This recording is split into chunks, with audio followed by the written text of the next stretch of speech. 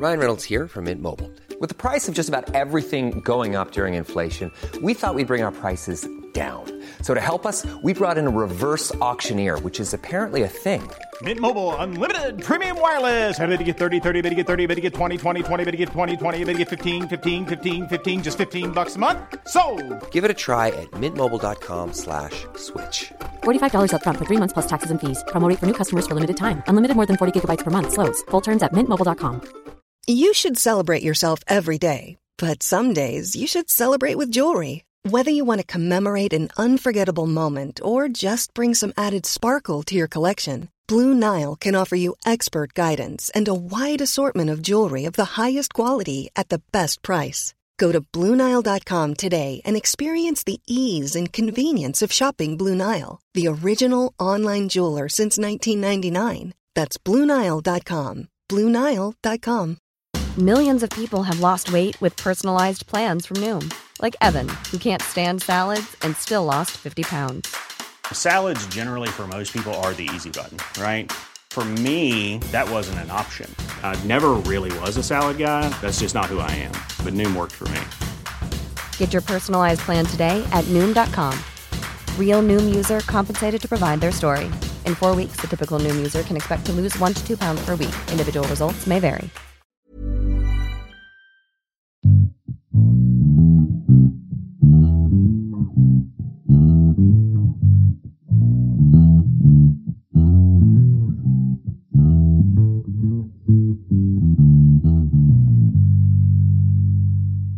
Hello, everybody, and welcome into today's episode of the Top Cut Podcast. I'm Sonny, here hosting with your boy Caleb. Woo! We want to thank everybody for joining us today. Today is Tuesday. Is that June 1st? I think. Should be. Check the calendar. Yeah. I'm terrible at remembering days. Everything's just kind of flows together. Yeah, June 1st. All right, you're listening to today's episode on Tuesday, June 1st. We are coming to you. This is episode 8. Today we're talking about Lightning Overdrive more. I know we're milking it. We're gonna talk about the best decks post Lightning Overdrive. Which decks we think got better, which decks we think are going to be at the top of the meta.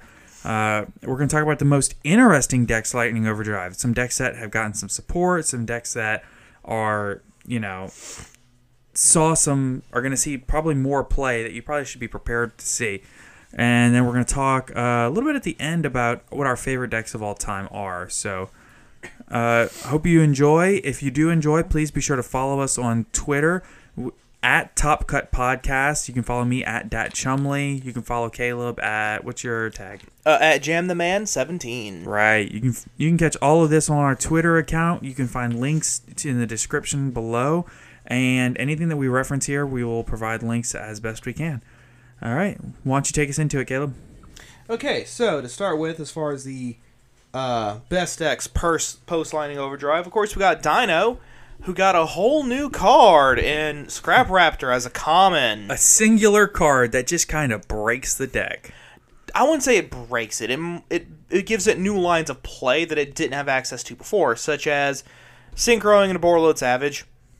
Yeah, but the new boards, the kind of board that this deck can end on, realistically, can be like a Borreload Savage, a Dolka, a 4-negate Apollousa, like all at once, and their UCT. Oh, yeah. Which is insane. The deck could end on a good board before, but the idea of ending with, what is it, 3 or 4 negates? Well, I guess, yeah, like 3 or 4 negates, plus a UCT to Book of Moon their whole field. Well, hold on, because Apollousa before... I think usually it's like a 3-negate Apollousa. Okay, yeah, well, let's just say it's a 3-negate, and then... 1 for Borreload Savage. 1 for Borreload, and then 2 from either Dolka or Logia, depending on which one they go into. Just say Dolka, because that's generally the most common. Yeah. Well, no, because if they already have effect negations through Apollousa, they can just do Logia. It makes more sense. Again, it also depends on what you're going up against. If you know for a fact that you'll be fine with your 4 negates, monster effect negates, you could just do Logia to kind of help with negating 10 keys and stuff like that. Or again, it depends on what you're going up against. Do keep in mind, this whole board still dies. Dark Ruler no more. Well, yeah, but that's because Dark Ruler No More is just kind of one of the best cards in the meta right now. Whereas, because it helps not only with the Dino board, but with some of the other decks we're going to talk about too. And the ability to stop something like that is, you can't just say the board dies to Dark Ruler No More as the out for the deck, right? But I mean, what board doesn't just immediately die to Dark Ruler No More? The Infinitarch board doesn't. That's fair. Anything that's more Trap Alliant. Right. So, but as far as this Dino board, and then you also have the Abyss Dweller to stop anything that they could do in the graveyard, too. Yes, you still have the option to make, instead of Logger Dolk, you still make Abyss Dweller. I mean, you can end with like a Lage and a Dweller and an Apollousa. I mean, it's insane. Oh, yeah. Other options is Tornado Dragon if you expect your opponent to set a bunch of back row. Right. You have a bunch of options you got there. Here's a card that I ran that a lot of people didn't. I ran Castel the Skyblasting Musketeer. Yes, he's good. You can look at me and say, that card's been phased out a long time ago. Why would you run that? Because I have seen Megaclops. And I mean, there's no really other way to deal with Megaclops. Yeah, it's an auto out to Megaclops, but it's actually an auto out to a lot of problem cards. It really is. That card's still good. Oh yeah. There might be. I mean, for any one individual circumstance outside of Megaclops, there's probably another card that's better. But if you don't have those other cards, he's still a good option. I think the versatility there, but regardless, you're very rarely going to see something like that. The main things you're going to see are the UCT being able to Book of Moon their whole field, which is, as we'll talk about later, it is insane in this particular meta. The ability to go Loggy or Dolku depending on game situation, the ability to go Borreload Savage, whatever you want to do, and Scrap Raptor being able to lengthen your combos and be that extender that puts this deck over the top is why I think that this Dino deck gets so much better. Oh yeah, I just wish Scrap Chimera wasn't $45 a piece right now. It's only a one of at least. Oh yeah, it's a one of, but it's a $45 one of. Yeah. Let's see, the next we got Dragon Link, which were pretty much unchanged. Yeah, pretty much. The thing about Dragon Link is that it didn't really necessarily take it didn't get any advantage out of this set, but the deck is already so good that you still have to acknowledge that it's post Lightning Overdrive, it's still one of the best decks. Oh yeah, no, it easily. Then we have Invoke Dogmatica Shaddoll. Just when we say Invoke Dogmatica Shaddoll, we mean any variation therein. Right. Invoke Shaddoll, Dogmatica Shaddoll, Invoke Dogmatica, all three. Right. Some of them taking a small L Lich Engine, whatever. Yeah, just any that whole branch. Yeah, it didn't change either. The ability to use Schism to go into Winda, and not just Winda, but the ability to fusion someone on the fly, main decking Super Poly to handle whatever problem cards you need to handle, whether it be breaking a Dragon Link board or handling problem cards on your opponent's field, Zeus, whatever. That the ability to do that is insane. It helps a ton. So, then also being able to just kind of lock your opponent out of their extra deck. Yeah, I think not actually lock, but kind of a pseudo lock. Yeah. Lock. It really is a control deck of choice, this format, and I think that's not necessarily because the deck is insane, because the deck is good. The deck is, I would consider, a top tier deck, especially in the right hands.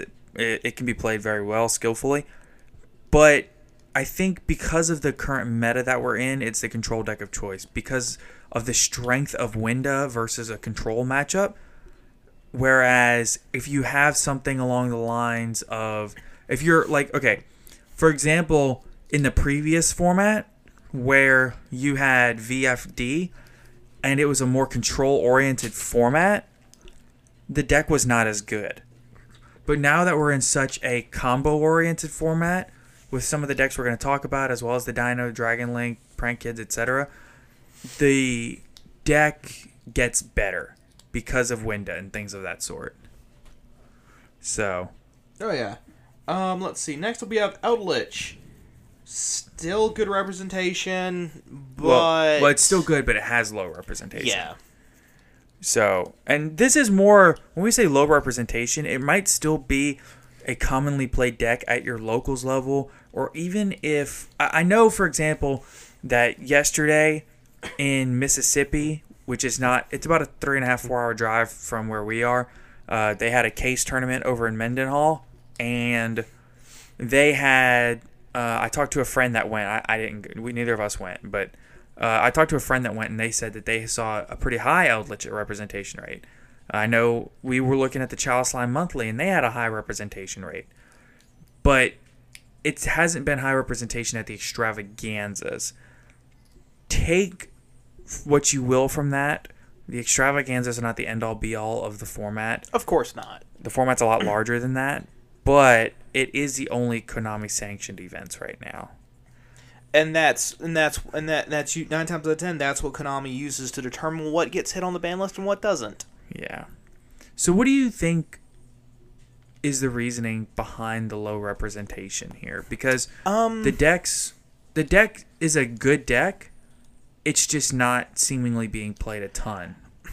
I think a small part of that is just people aren't liking the deck, maybe. Just personal preference changing, that kind of thing. Another possibility is just like maybe everybody's just preferring Shaddoll Dogmatica for control. I mean, I've really got... It does make sense that if Shaddoll Dogmatica Invoked is the control deck of choice for the format, you obviously have one that's also good, but not the deck of choice. Yeah. Whether it be just due to, the player base's personal tastes, as opposed to whether or not which deck is better. Because Right. I know you just recently decided you didn't want to play Eldritch anymore. Yeah, I was actually running the deck up until very recently, and I pulled it apart.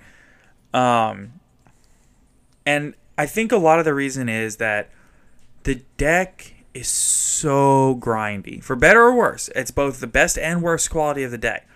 In my personal opinion, yes, the Eldritch engine can go forever.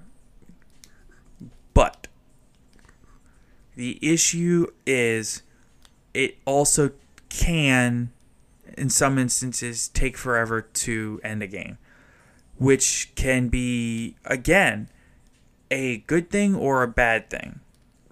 So sometimes in Eldritch decks, especially in a mirror match, you'll find that while yes, it is a very skillful and rewarding deck to a good player, it's a very grindy game, and not everybody likes that.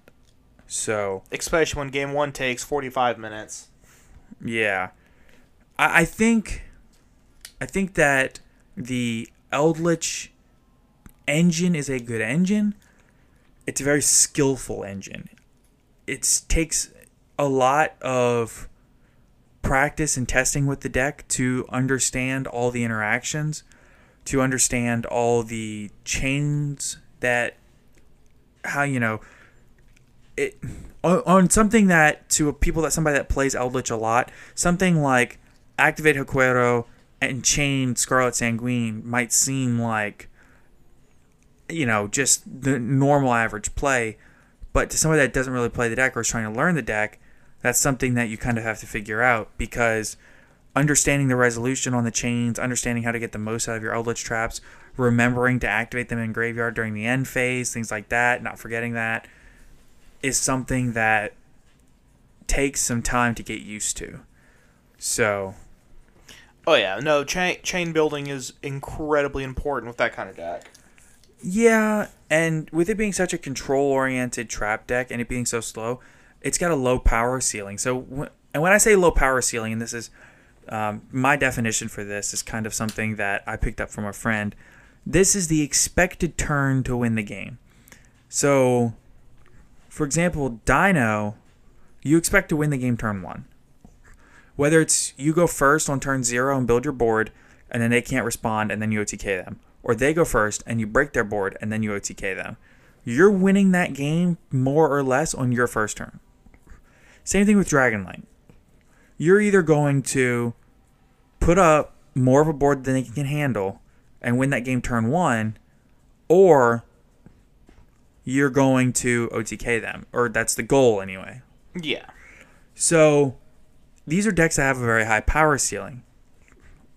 But they lose, what they gain in power ceiling, a lot of times they lose in consistency. Whereas the Eldritch deck is incredibly consistent and incredibly grindy, but it loses an enormous amount of the power ceiling.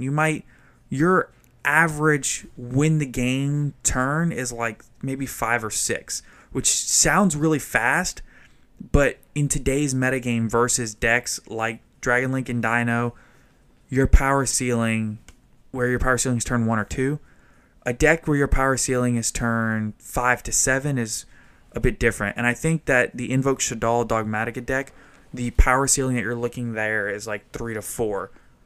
And I think that 2 to 3 turn difference is the reason that maybe the Invoke Shaddoll Dogmatica deck is seeing more play. Because it's still control, but it's not. You know. Yeah, that makes a whole lot of sense. It can be control when it needs to be, but then it can also do combo OTK when it's time to do it. Right. Oh, yeah. Moving on. Next up, we got good old Prank Kids. Prank Kids the big thing about Prank Kids is that it takes a very experienced pilot to do well. Yeah, and when you're playing against the deck, you have to be able to identify what they're doing before they do it. Yeah, to be able to properly hit what you gotta hit. Right. But with like a whole lot of decks, you hit that initial normal summon, that's it, they're done. For the turn, anyway. Yeah, and don't get me wrong, they do have follow-up plays, but a lot of that deck is predicated on sticking the first monster. They have other plays with like some of their quick play spells and things like that, but stopping the normal... And just as a disclaimer, I am not experienced against or with Prank Kids. I've never played the deck, and I've only played against the deck once, and I lost. Oh, I've never even played against the deck. Right, so... take what we're saying with a bit of a grain of salt. A grain of salt? Don't you mean an entire salt shaker? Well, I think that means you would take a lot of it. If you take a grain, you take a little. So, but not the point. I think that the small amount of experience, it's a good deck. In fact, this is what won that case tournament yesterday. Prank Kids won the whole event. Oh, really now? Yeah. So, we've got wins at... excuse me. We have wins at extravaganzas. We have wins at major events. Wins at locals. Right. Why aren't we considering this one of like the tier 1 top tier decks though? I don't know. That's a good question. I think it's because the deck doesn't necessarily kill you on turn 0. Like set up a board that you can't break on turn 0. Doesn't OTK you on turn 1, and therefore people go, oh, well, it's not a control deck, it's a combo deck, so it's bad. Yeah, I think that could be part of it, is that it has a little bit, as a combo deck, it has a little bit lower of a power ceiling than something like Dino. Yeah, but I think it's a subconscious thing that people are doing. Right. As opposed to actively thinking this way. Yeah, and the deck is a little bit more... In my opinion, I could be wrong about this, but I think the deck is a little bit more difficult to play than some people might give it credit for, because I do think that there's a certain amount of... How do you put it? What's the word I'm looking for? Complications? The deck is a little bit more... like, there's... It's just like any other deck, in that you have certain combo lines and you have certain combo paths, but some of the... Okay, so it reminds me of the Earth Machine deck, right? In that the end board is very unassuming. You look at that end board and you're like, is it really that good of an end board? But the advantage that you've built using that end board is what wins you the game. Which 10 years ago would have been amazing, but now that we're in so much more of a tempo-based game is not as overwhelming. So the deck builds a lot of advantage, and it builds a lot of interruptions on your turn between the fusion monsters that it can summon out. It does have that, but the power ceiling is not quite there, if that makes any sense. So, it is something that I would like to play more against, though, to get more experience against, because I feel like it is a very good deck. Oh, yeah. Especially post-Lightning Overdrive, because of the way that the format's shaping up. Oh, yeah, definitely. The next up, we got Zoo Brigade. That's Tri-Brigade, Zodiac. Right. Would you count Bird Up in this? No, because I do think Bird Up is a different deck. I think this is more control-oriented, and Bird Up is more combo-oriented. Fair enough. So just straight up Tri-Brigade Zoo. Got it. I really think Zoo Brigade here is... it's a good deck. I've had debates with people about whether or not it is actually a good deck, and there are some legitimate points to be made here, which is that Book of Moon just ends your whole career. Oh, yeah, and then Book of Lunar Eclipse even more so. Well, the issue with the deck is that if you can stop their normal summon or get that monster off the field, a lot of time it just ends the turn. Because they don't have a follow-up play. The only special summon they have in the deck is Karas. Other than that, if I don't have another monster if I don't have Karas specifically in my hand to special summon out, and I normal summon a Zoo, or I normal summon a Tri-Brigade monster, the deck doesn't have a follow-up play unless you happen to have a bunch of back row in your hand. And then you're just opening yourself up to dying to Twin Twister or to Duster. Yeah. So, it's not oppressive, it's not unfair, and it's not broken, which just means that it's just good. So... But I mean, if you go look at the OCG, Zoo Brigade is the top deck, I think. Yeah, and we had considered doing another OCG metagame report, but at the end of the day, we're TCG players. Yeah. But if you go look at the OCG metagame report, you're still looking at Zoo Brigade taking up over a quarter of their meta. But an enormous amount of that is because their meta is so different. They have Crossout Designator, they have Max C. I mean, just that alone, being able to weed out the threats, being able to weed out Droll, weed out Lancia, things like that. Not having to worry about decks like Dragon Link, Call by the Grave being at either 2 or 3 over there, so you don't have to worry much about Eldritch. I mean, that makes a difference. Oh yeah, huge difference. It's a very different metagame over there. The deck is good over here, and it can top a lot of events, and it can win these events.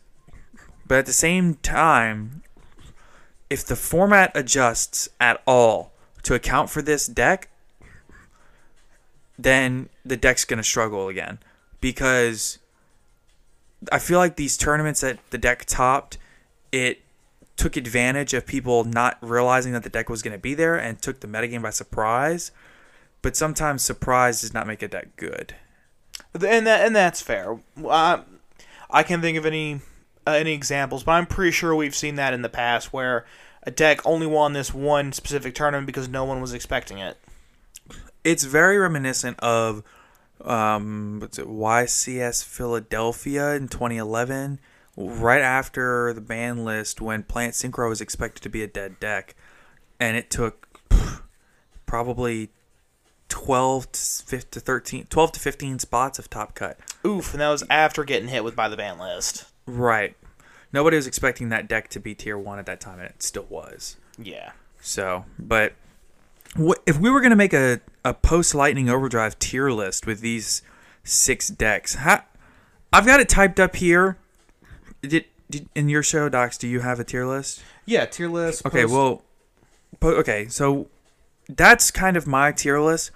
How would you do it, though? Because I'm interested to see the differences in what our tier list would be. All right, fair enough. Okay, so for tier 1 and tier 2, just... Yeah. Okay, for tier 1, I personally would actually put Dragonlink, Dino, and Prank Kids.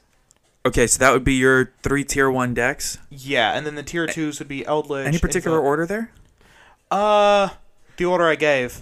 Which was what? I'm sorry. D-Link, Dino, Prank Kids. Okay, that's interesting. The reason why I think that is entirely due to, yes, Dino's got its thing, D-Link's got its thing, but if you were in a vacuum of just those 3 decks, the Prank Kids is just not going to be able to keep up because it's just going to get stomped on over and over because it can't out the board.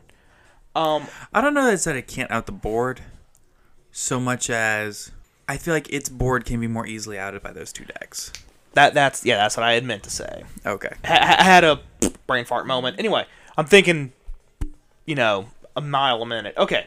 And then for tier 2, it'd be the Eldritch, Invoke Dogmatica Shaddoll, Supergade. The actual listing being Invoke Dogmatic Shaddoll, Eldritch, Supergade, in that order. Okay. So, I feel like that makes a lot of sense because I feel like the Invoke deck is a little bit better than the Eldritch deck. And I do feel like Supergade is last. So, my list, I would have D-Link number 1, Dino number 2, and Invoke Dogmatic Shaddoll number 3 in tier 1. I have those 3 decks as tier 1. I still think D-Link is the best deck. Until a ban list comes along and beats it, or until people prove that it's not the best deck, I think it is.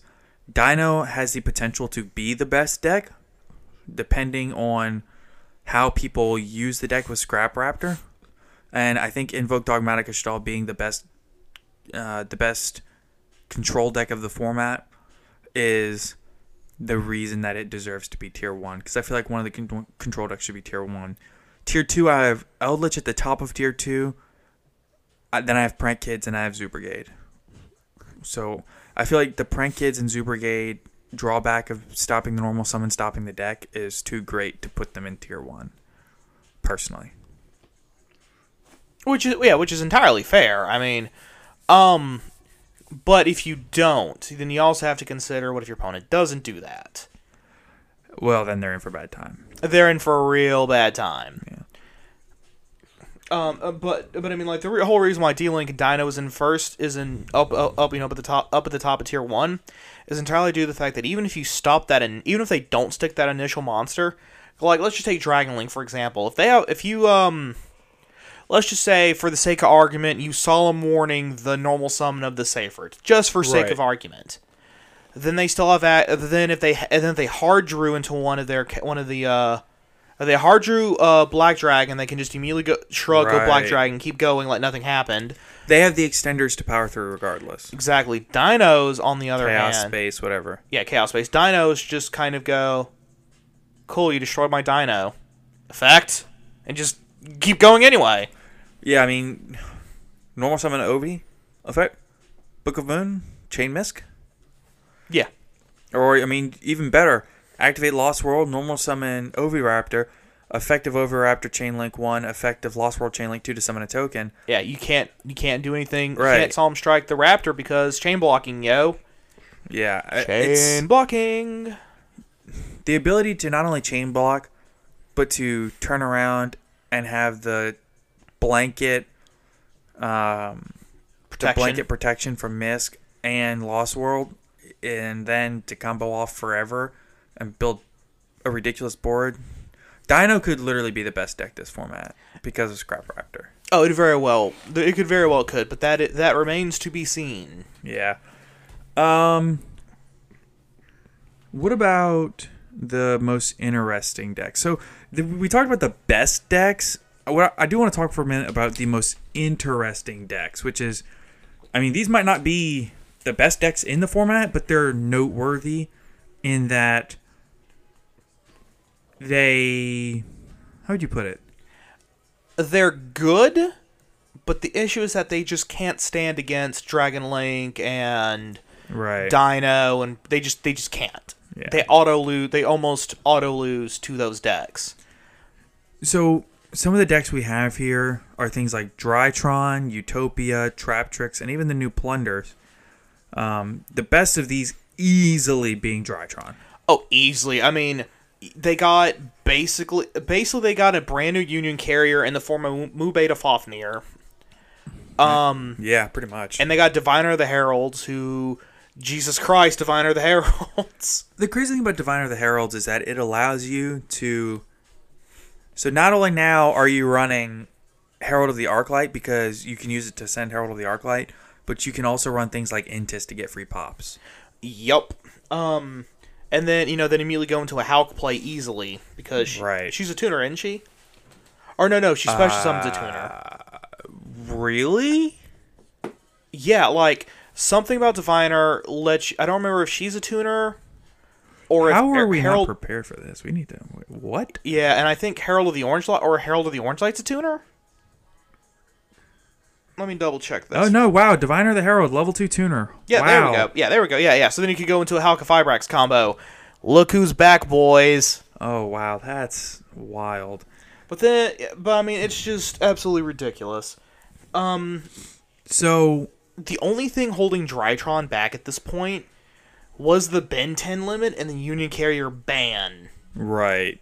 So, in the OCG, they still have Ben 10 at 3, and they have Union Carrier still, with Diviner of the Heralds, and with a full 3 Ben 10s. Yeah. And the deck is still, like... It's tier 1 or so. It's like third place. Yeah, it's behind Zoo Brigade and Virtual World because they still have VFD for some reason. So, but yeah, OCG banned Zexal and Dragoon, kept VFD. For now, I think the next ban list they'll ban him. Well, we'll see. Well, the thing though about Drytron over there is that the ability to cycle of Ben 10s, you play Vanity's Ruler. I mean, the things that they can do, they don't matter if you just play Max C. They just don't matter. Oh yeah. No, dude. And the deck dies to Droll. Oh, easily. But no, it very much becomes a case of... But like, just about every single deck over there becomes a case of, do you accept the Max C challenge? Yeah. But of course, if you get Max C and you have a Max C in hand, you just keep going, and then Max C them on their turn. Yeah. The other one... So... Okay, wait. Is Drytron going to be good, or will it just be like a... I mean, how do you feel? How do you view the deck? Oh, the deck will be good. Don't get me wrong. It's going to be a good deck. But I don't think it's going to be topping anything anytime soon. And even if it does, it won't be, like, considered, like, heavy representation, top of the meta, top tier deck. Exactly. It's definitely a deck you want to be prepared for. But... Because if you don't prepare for it, you're probably going to lose to it. But you definitely could, yeah. Yeah. But another issue Drytron's going to have is that even if you don't prepare for it, a lot of the stuff that you would use to prepare for other decks can also hit it. Right. That's another issue it's going to have. But overall, I think it'll be fine. It's a good deck. Not a great deck. It's good. Right. Very strong. Very solid. Depending upon what's at your local scene, depending upon how good the players at your locals are, you might even be able to, run off a couple of tops at your locals with it. You know what this deck reminds me of? What's that? PK. Pure PK or PK Fire? Either one. Fair enough. Because that deck is good, it's competitive, and it can win or top events for sure. Mm-hmm. But it doesn't have that insanely high representation rate, and it just doesn't have that oomph. Yeah, it doesn't have it doesn't show up, like, it might show up to an event, but it will not just like top en masse. It's a good deck, but it's not like, top tier. Yeah, it's one of the, like, if you want to break the table 500s, it's one of the decks you gotta beat if you want to get out of table 500. I would even say that, like, to get higher up into, sure, you have to be able to beat that deck, but it's a matter of, how do I say this? It's a good deck. I don't know. It's just hard to describe it any other way than it's very good. It's just not top tier great. Yeah, well, but I mean, then what qualifies the deck as being good and great? It's just one of those things that's, I don't think is possible to quantify.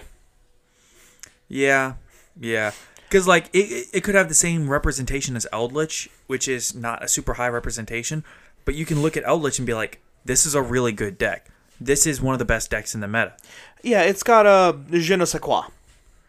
Yeah, I don't know. I guess it's all subjective at the end of the day. Yeah, that's going to be a big thing. Also, we're not entirely intelligence. So that's probably also got something to do with it. The next one that I want to talk about is Trap Tricks. They have a couple of new monsters, mainly Vesiculo and the new Link monster, whose name is it Kularia? Kularia? Kularia, yep. Kularia. Right. So the Kularia is a Link 2 monster that lets you reset traps after you activate them and recur monsters from the grave. Normal traps. Whenever you activate a normal whole trap card, instead of it going in the graveyard while she's on the field, you just immediately reset it. Right. So activate trap hole resolution, reset the card rather than send it to grave. Exactly. You can't use it that turn, but right. It gives you another use of the exact same trap card. Right, and the other one, which is the ultra rare effect monster, which is Vesiculo, it allows you to send a set spell or trap to the graveyard and special summon it from your hand. So and first off, it's an extender. Right, and then if you control no cards in your spawn trap zone, you can banish it from your graveyard and target a normal whole spell trap in your graveyard and set it to your field. So it allows you to reset your board if your board gets broken. Or if you're just behind and you need that one trap card.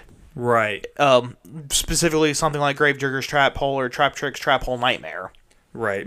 I think that these cards make it easier to be a splashable engine, but not necessarily like a great deck on its own. It'll still be a good deck and it'll be competitive, but just not top tier. Oh, yeah. And then for those people who like Paleozoics, Cambraraster, definitely a big boon for Paleozoics. Yes. Yeah, because you can target a set card in your spell and trap card zones into the graveyard, then set a Paleozoic trap directly from your deck. So that will let you switch out one of your Paleozoic trap monsters to the grave without activating in the first place, to then set a more appropriate for the situation one. I wonder if Trap Tricks Paleo would be a playable like combination. Possibly, because they're both based around normal traps. But then you also got to remember the Amazement archetype does the same thing. True. And then you also have Phantom Knights with their Fog Blade. I wonder if there's some kind of like so you have Invoke Dogmatica Shaddoll as kind of like a splashable 3 different archetype deck that just work well together. I wonder if there'd be something there with like Amazement, Trap Trick, and Paleo. That would be interesting. Maybe. Because Trap Trick only needs 3 cards out of the extra deck. So that still gives you another 13. Amazement doesn't use the extra deck at all. And Paleo, they use it, but not. Hold on, because Paleo's big thing is they're all Aqua monsters. Right. Level 2, they can make Totally Awesome into Bahamut Shark. Over. They don't need Bahamut. They just go straight into Totally Awesome. Yeah, like hard make, not cheat. They hard make. Right. Totally Awesome, and then they can use it to cheat out Bahamut Shark if they really wanted to. No, it's the other way around. Bahamut Shark cheats out Totally. Oh, thank you. I always get that mixed up. No, Totally is an Omni Negate. Yeah, but they can make Totally Awesome with their trap monsters, which trap monsters both summon out of their graveyard. That might be a really interesting control deck. Oh, absolutely. Especially since the Amazement Administrator Arlecchino has fallen a ton in price. Oh yeah, no. It fell in half. Yeah, and he's I wouldn't necessarily a mandatory 3 of, but he's definitely minimum 2. I bet a deck like that, Amazement, Trap Tricks, Paleo, would be a fun deck. Oh, absolutely. I don't know if it would be good or not. I couldn't build it myself, but I bet it would be fun. Yeah, if I had the funds, I would attempt this because this sounds like it'd be a blast to play. It doesn't sound. I don't think it would be a super expensive deck. I don't have a whole lot of money. Fair enough. The last one that I really want. We could talk about Plunders. They got one new card, which is kind of good. It allows them to summon one from hand and then add one from grave to hand. Well, okay, so the new Plunder Patrol monster, Black Eyes, the Plunder Patrol Sea Guide. He's the extender he's one of the extenders that they were missing. The big thing that Plunder Patrols are missing right now are the other 3 ships. Yeah, they're missing three of the different attributes. Because they have, I think, Fire, Dark, and Light right now. So they're missing Earth, Wind, and Dark? Water. Earth, Wind, Water. Yeah. But basically, their whole shtick is we make these ships with different attributes, and then we can use our ships with different attributes to do something to your opponent's attribute of monsters. Oh, okay. But the issue is that they don't have all the attributes. Right. So they kind of fall behind if they don't have the correct attribute, which makes sense. Yeah, which they only have 3 of them anyway. But the Plunder Patrol Sea Guide is definitely... It's a help for the deck. Oh yeah, it's definitely a step in the correct direction. But the last decent one that we wanted to talk about was Utopia. Utopia, so we didn't quite realize the applications here, but upon watching some replays of some stuff, it's really interesting to see the ZW Eagle Claw and the ZW Pegasus Twin Saber, which can negate monster and trap effects. Eagle Claw can negate counter traps. Yeah, so what it is the negate happens on resolution, and Eagle Claw's effect does not activate. First off, right. So because it does not activate and it triggers on resolution, you can, and it can negate in the middle of a chain. So if your opponent, say, a great example would be that Eldritch example that I brought up earlier. They can Haquero chain Sanguine. I thought it was Sanguine chain Haquero. No, it's Haquero chain Sanguine, because Sanguine would resolve summoning Eldritch and Haquero would resolve banishing. Okay. So if you do something like that, then you can, on resolution of Sanguine, negate it. And then Haquero would summon, but then he can't banish because there's no Eldritch on field. Exactly. Or you can just straight up negate Solemn Judgment, Solemn Strike. Right, whatever you want. Yeah, it's worded strangely to the point where the Yu-Gi-Oh-pedias... So on Yu-Gi-Oh-pedia, whenever they have a effect description, they kind of say it's an ignition effect or it's a continuous effect. It just says unclassified. Right. Because it's not a trigger, it's not an ignition effect, it doesn't have any triggers. It's just this weird pseudo-continuous. If your opponent activates a trap card during its resolution, negate its effects. Right. So the interesting thing about this to me is that it kind of makes it a splashable engine, huh? It's a splashable engine in any deck that can already easily hit rank 4s, and a lot of them. Right. If the deck can easily make rank 4s, then this is a fairly easy splashable engine because the vast majority of the engine is in the extra deck. Oh, I see. Because it's all about the Utopias. The ZW monsters, also all the high level ones, all have effects where if your opponent has 2,000 more life points than you can just splash some out of your hand. Oh. And then you can equip them. The other ones you do have to normal summon them before you can equip. But the new I forgot what it's called, Utopic Dragonic Ray or whatever. Yeah. Its effect can equip them from the deck. So that's definitely it makes them less of a Garnet. Right. Is it hand or deck or just the deck? Hand or deck. Oh, okay. I think. But the big deal is it can also pull them out of the deck. Which will let you equip the Pegasus Twin Saber or Eagle Claw. So you can splash it if you can already splash level 4s. Yeah. But if you don't have a splashable level 4 engine to spare, then it's still just underwhelming. Yeah. In its own deck. Oh yeah, no. It's well, okay, so like even with splashing it, you then still have to main the rank up magic spells. And you still have to main the ZWs to begin with. Right. Which is a problem in and of itself, but like I said, you have to already be playing a deck that can hit rank 4s like it's nothing. Right. So that'll kind of round us out for the best and the most interesting decks post Lightning Overdrive. The other thing we kind of wanted to talk about was something that's kind of near and dear to our hearts, which would be our favorite decks of all time. Mm-hmm. So we've both been playing the game for a very, very long time, and we've both cycled through a ton of different decks, whether it was our main, whether it was a side deck that we were putting together, a pet deck, whatever. We all had our own thing. So I know for me, when I think of some of the decks that I've played, I think about some of the great options that I have, because I feel like when I list off the decks I've played, choosing one, I think I'm like, okay, well, I've got Black Wings that I played for better or worse when they were all on the ban list. While I was playing Black Wings, I kind of dabbled a little bit in Naturia. I built that deck. It was an interesting little control deck. I've got Hero Beat that I could choose from. I dabbled a little bit in Dino Rabbit. I did play that for a little while.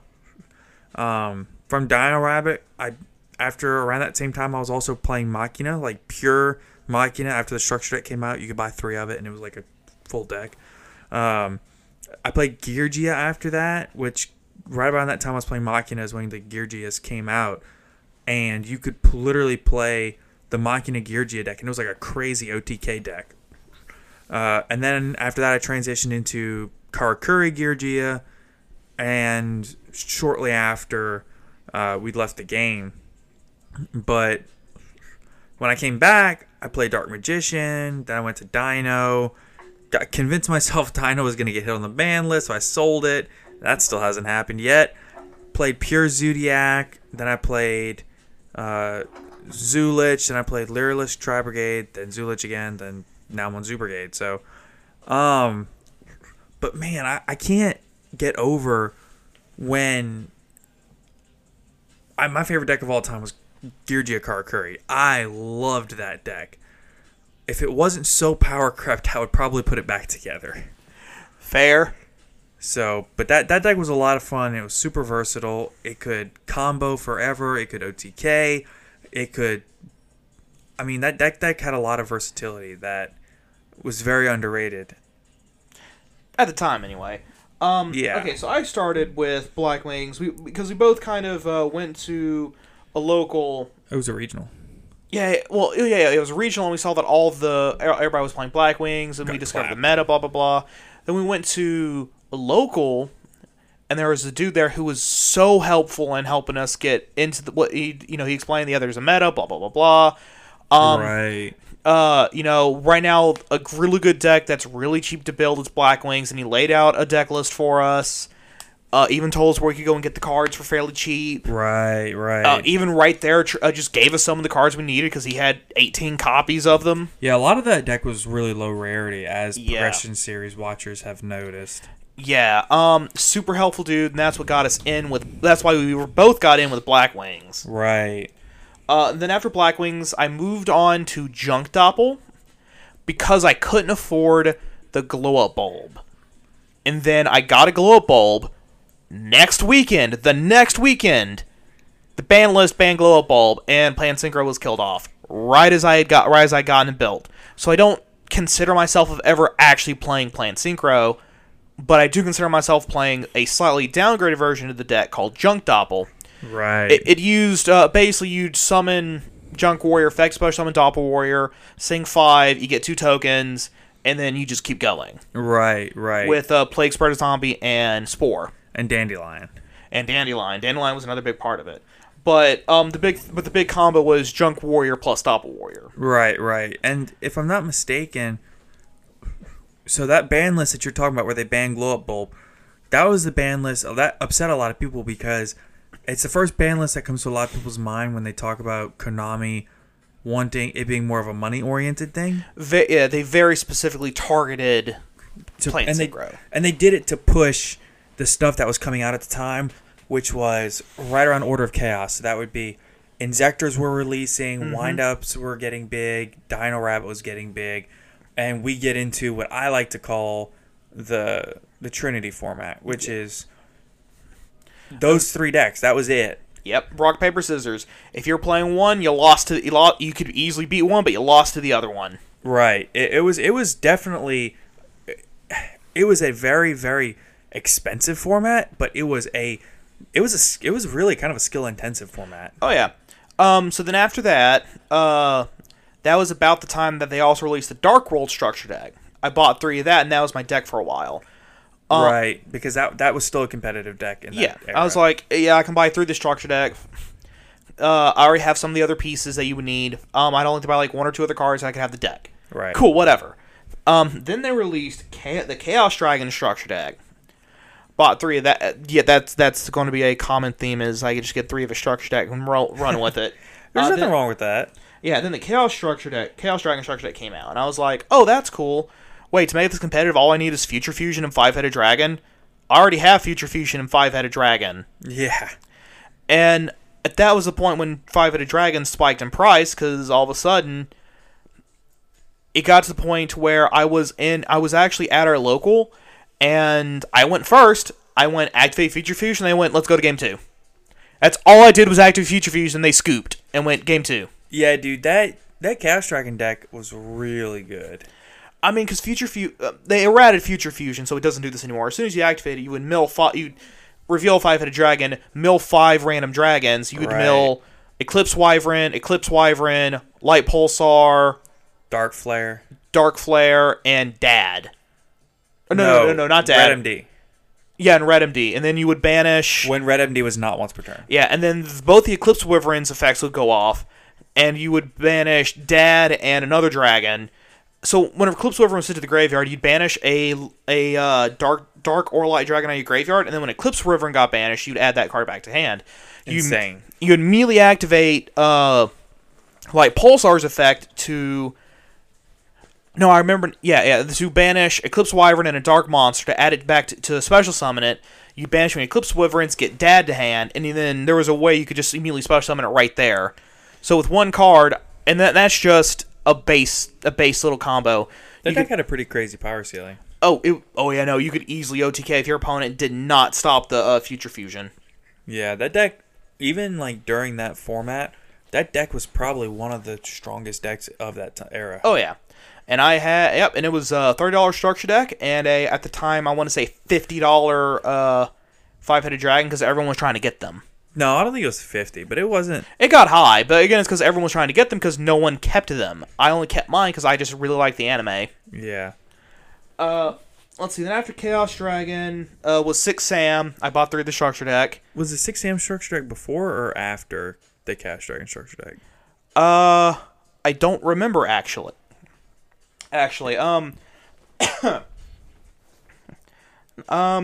But I did have both of them. I did just buy 3 of the structure deck for both of them. Oh, excuse me. After that, Dino Rabbit became, let's say, budget-ish. You could build it on a budget. Because they had Login Dolka 10s just come out. One of them included Rescue Rabbit himself. Tour Guides got reprinted. You're right. The Dragons Collide structure deck was February of 2012, and the 6 Sam deck was June of 2012. There we go. Anyway, okay. So then, in course of about 6 months, Dino Rabbit went from $1,000 deck to you could build it for like fairly cheap. Login, Dolka both got 10s. One of the 10s was guaranteed to have Rescue Rabbit. They had a 10 that was guaranteed to have Tour Guide. Yeah, and then Tour Guide was also reprinted in the battle packs. Yeah, literally within, it had to be 3 months. The entire core of that deck got reprinted. Yeah, the only thing that didn't get reprinted at the time was Sabersaurus and Kabazal, which were already dirt cheap because they're commons. Right, they were DM era commons. Yeah. Let's see. Then after Dino Rabbit, I switched over. The Fire King structure deck came out. I was like, okay, this is cool. At the time, though, my pet deck was Hazy Flames, and I was playing those. Right. We've talked about this a lot on the pod. Yeah, and then I kind of slowly shifted it over time into Fire Kings, and then a good friend of ours pointed out, hey, what's Barong's defense? 200. What's this other one's defense? 200. Why aren't you running Rekindling? And I slapped myself in the forehead so hard I got knocked backwards. Almost got a concussion out of that one. Yeah, I was like, why am I not? And then that's when I came up with Fire Dog, and it just got ridiculous from there. Yeah. And then that was the deck you took to YCS Austin 2013. Yeah. Oh yeah. And I was fully expecting to see a bunch of Mermail, and I saw a bunch of Mermail. Nobody else seemingly did. But yeah, you did. I think because I was running Fire Kings, I just attracted them all to me. Then after that, I built Madolche, right when Angeli came out. Right. Because I already had all the stuff for it before. I just didn't have Angelis. I eventually got them. Built the deck. The one card that I just have this recollection of you really struggling to get, because it was about a $40 card at the time, was Pudding Cess. Yes, and I remember picking those up for you. No, it was Angeles you picked up for me. Are you sure? I'm telling you, I really think it was Pudding Cess. No. You picked up my new Pudding Cess. You picked up the Angeles for me before. It was all 3 Angeles came from you. Okay, sure. I don't know the deck like you do, so I do. It's easily one of my more favorite decks. Just because I like the design. Right. I like the way the deck plays. Anyway, so then I remember I was sitting there complaining to someone that, oh man, I just really need to get this. I mean, I've been having such these issues getting Pudding Cess, and I was opening packs, and I pulled a Pudding Cess. Oh, that's funny. While complaining about not being able to get a Pudding Cess. Welp, RIP, there it is. Found it. And I was like, oh, wonderful. And then I pulled an Ulti Tiramisu, and I was like, that's when I got out of the game, because my deck got stolen. Came back in, because you were like, hey, you should get in. You should totally get in the game. It's cheap now. It's cheap to get in the game now. I lied. It was not cheap. I got 3 of the Shaddoll Structure deck, and then later bought a Cross Sheep, and then later spent some cash and got D-Link. Yeah, it's an interesting path into the game now, because there's a few decks that are like good budget meta decks, and if you're not playing one of those, then when you get back to the game, you kind of play in jank.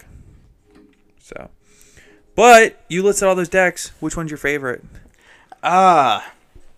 It's either going to be Chaos Dragon, because I enjoy swinging around big dragons with high attack stats. Madolche, just because I love the way the deck plays. To Fire Kings, because the Garunix Nephtes loop.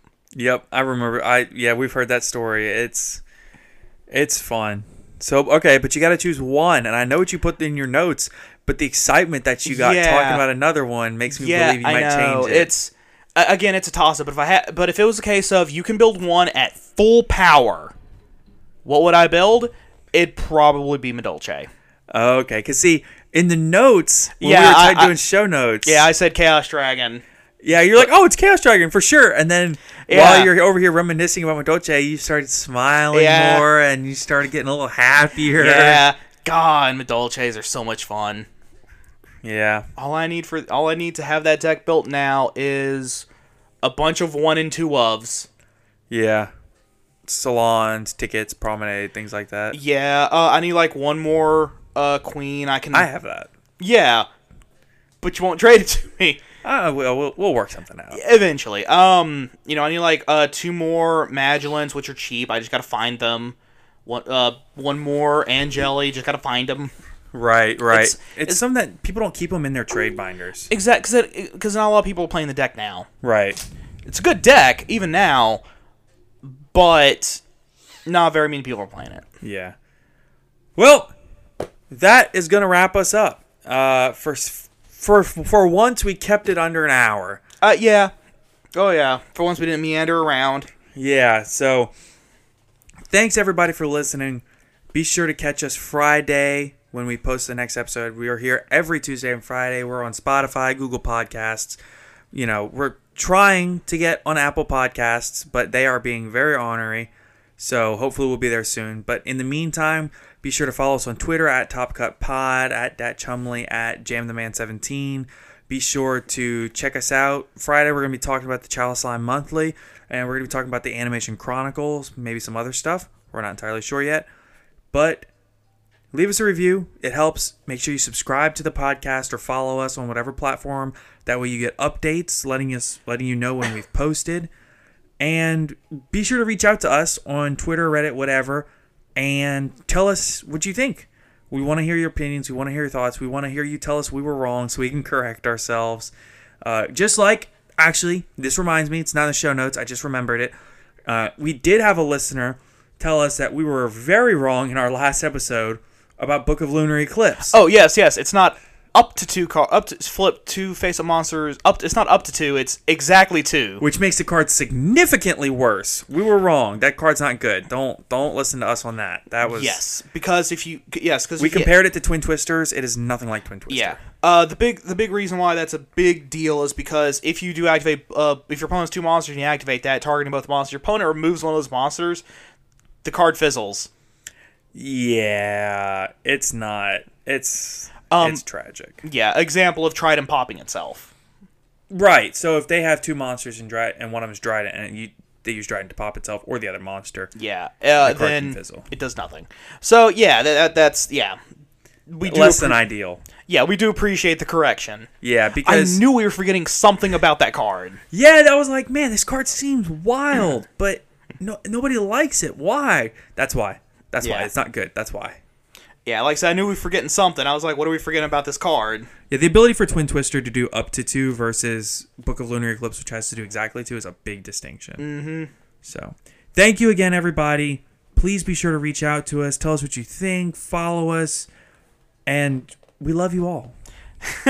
We love you all so much. Take care, everyone. Hi, I'm Daniel, founder of Pretty Litter. Did you know cats tend to hide symptoms of sickness and pain? I learned this the hard way after losing my cat, Gingy. So I created Pretty Litter, a health monitoring litter that helps detect early signs of illness by changing colors, saving you money and potentially your cat's life. Pretty Litter is veterinarian developed, and it's the easiest way to keep tabs on your fur baby's health right at home. Go to prettylitter.com and use code ACAST for 20% off your first order and a free cat toy. Terms and conditions apply. See site for details. Even when we're on a budget, we still deserve nice things. Quince is a place to scoop up stunning high-end goods for 50 to 80% less than similar brands. They have buttery soft cashmere sweaters starting at $50, luxurious Italian leather bags, and so much more. Plus, Quince only works with factories that use safe, ethical, and responsible manufacturing. Get the high-end goods you'll love without the high price tag with Quince. Go to quince.com/style for free shipping and 365-day returns.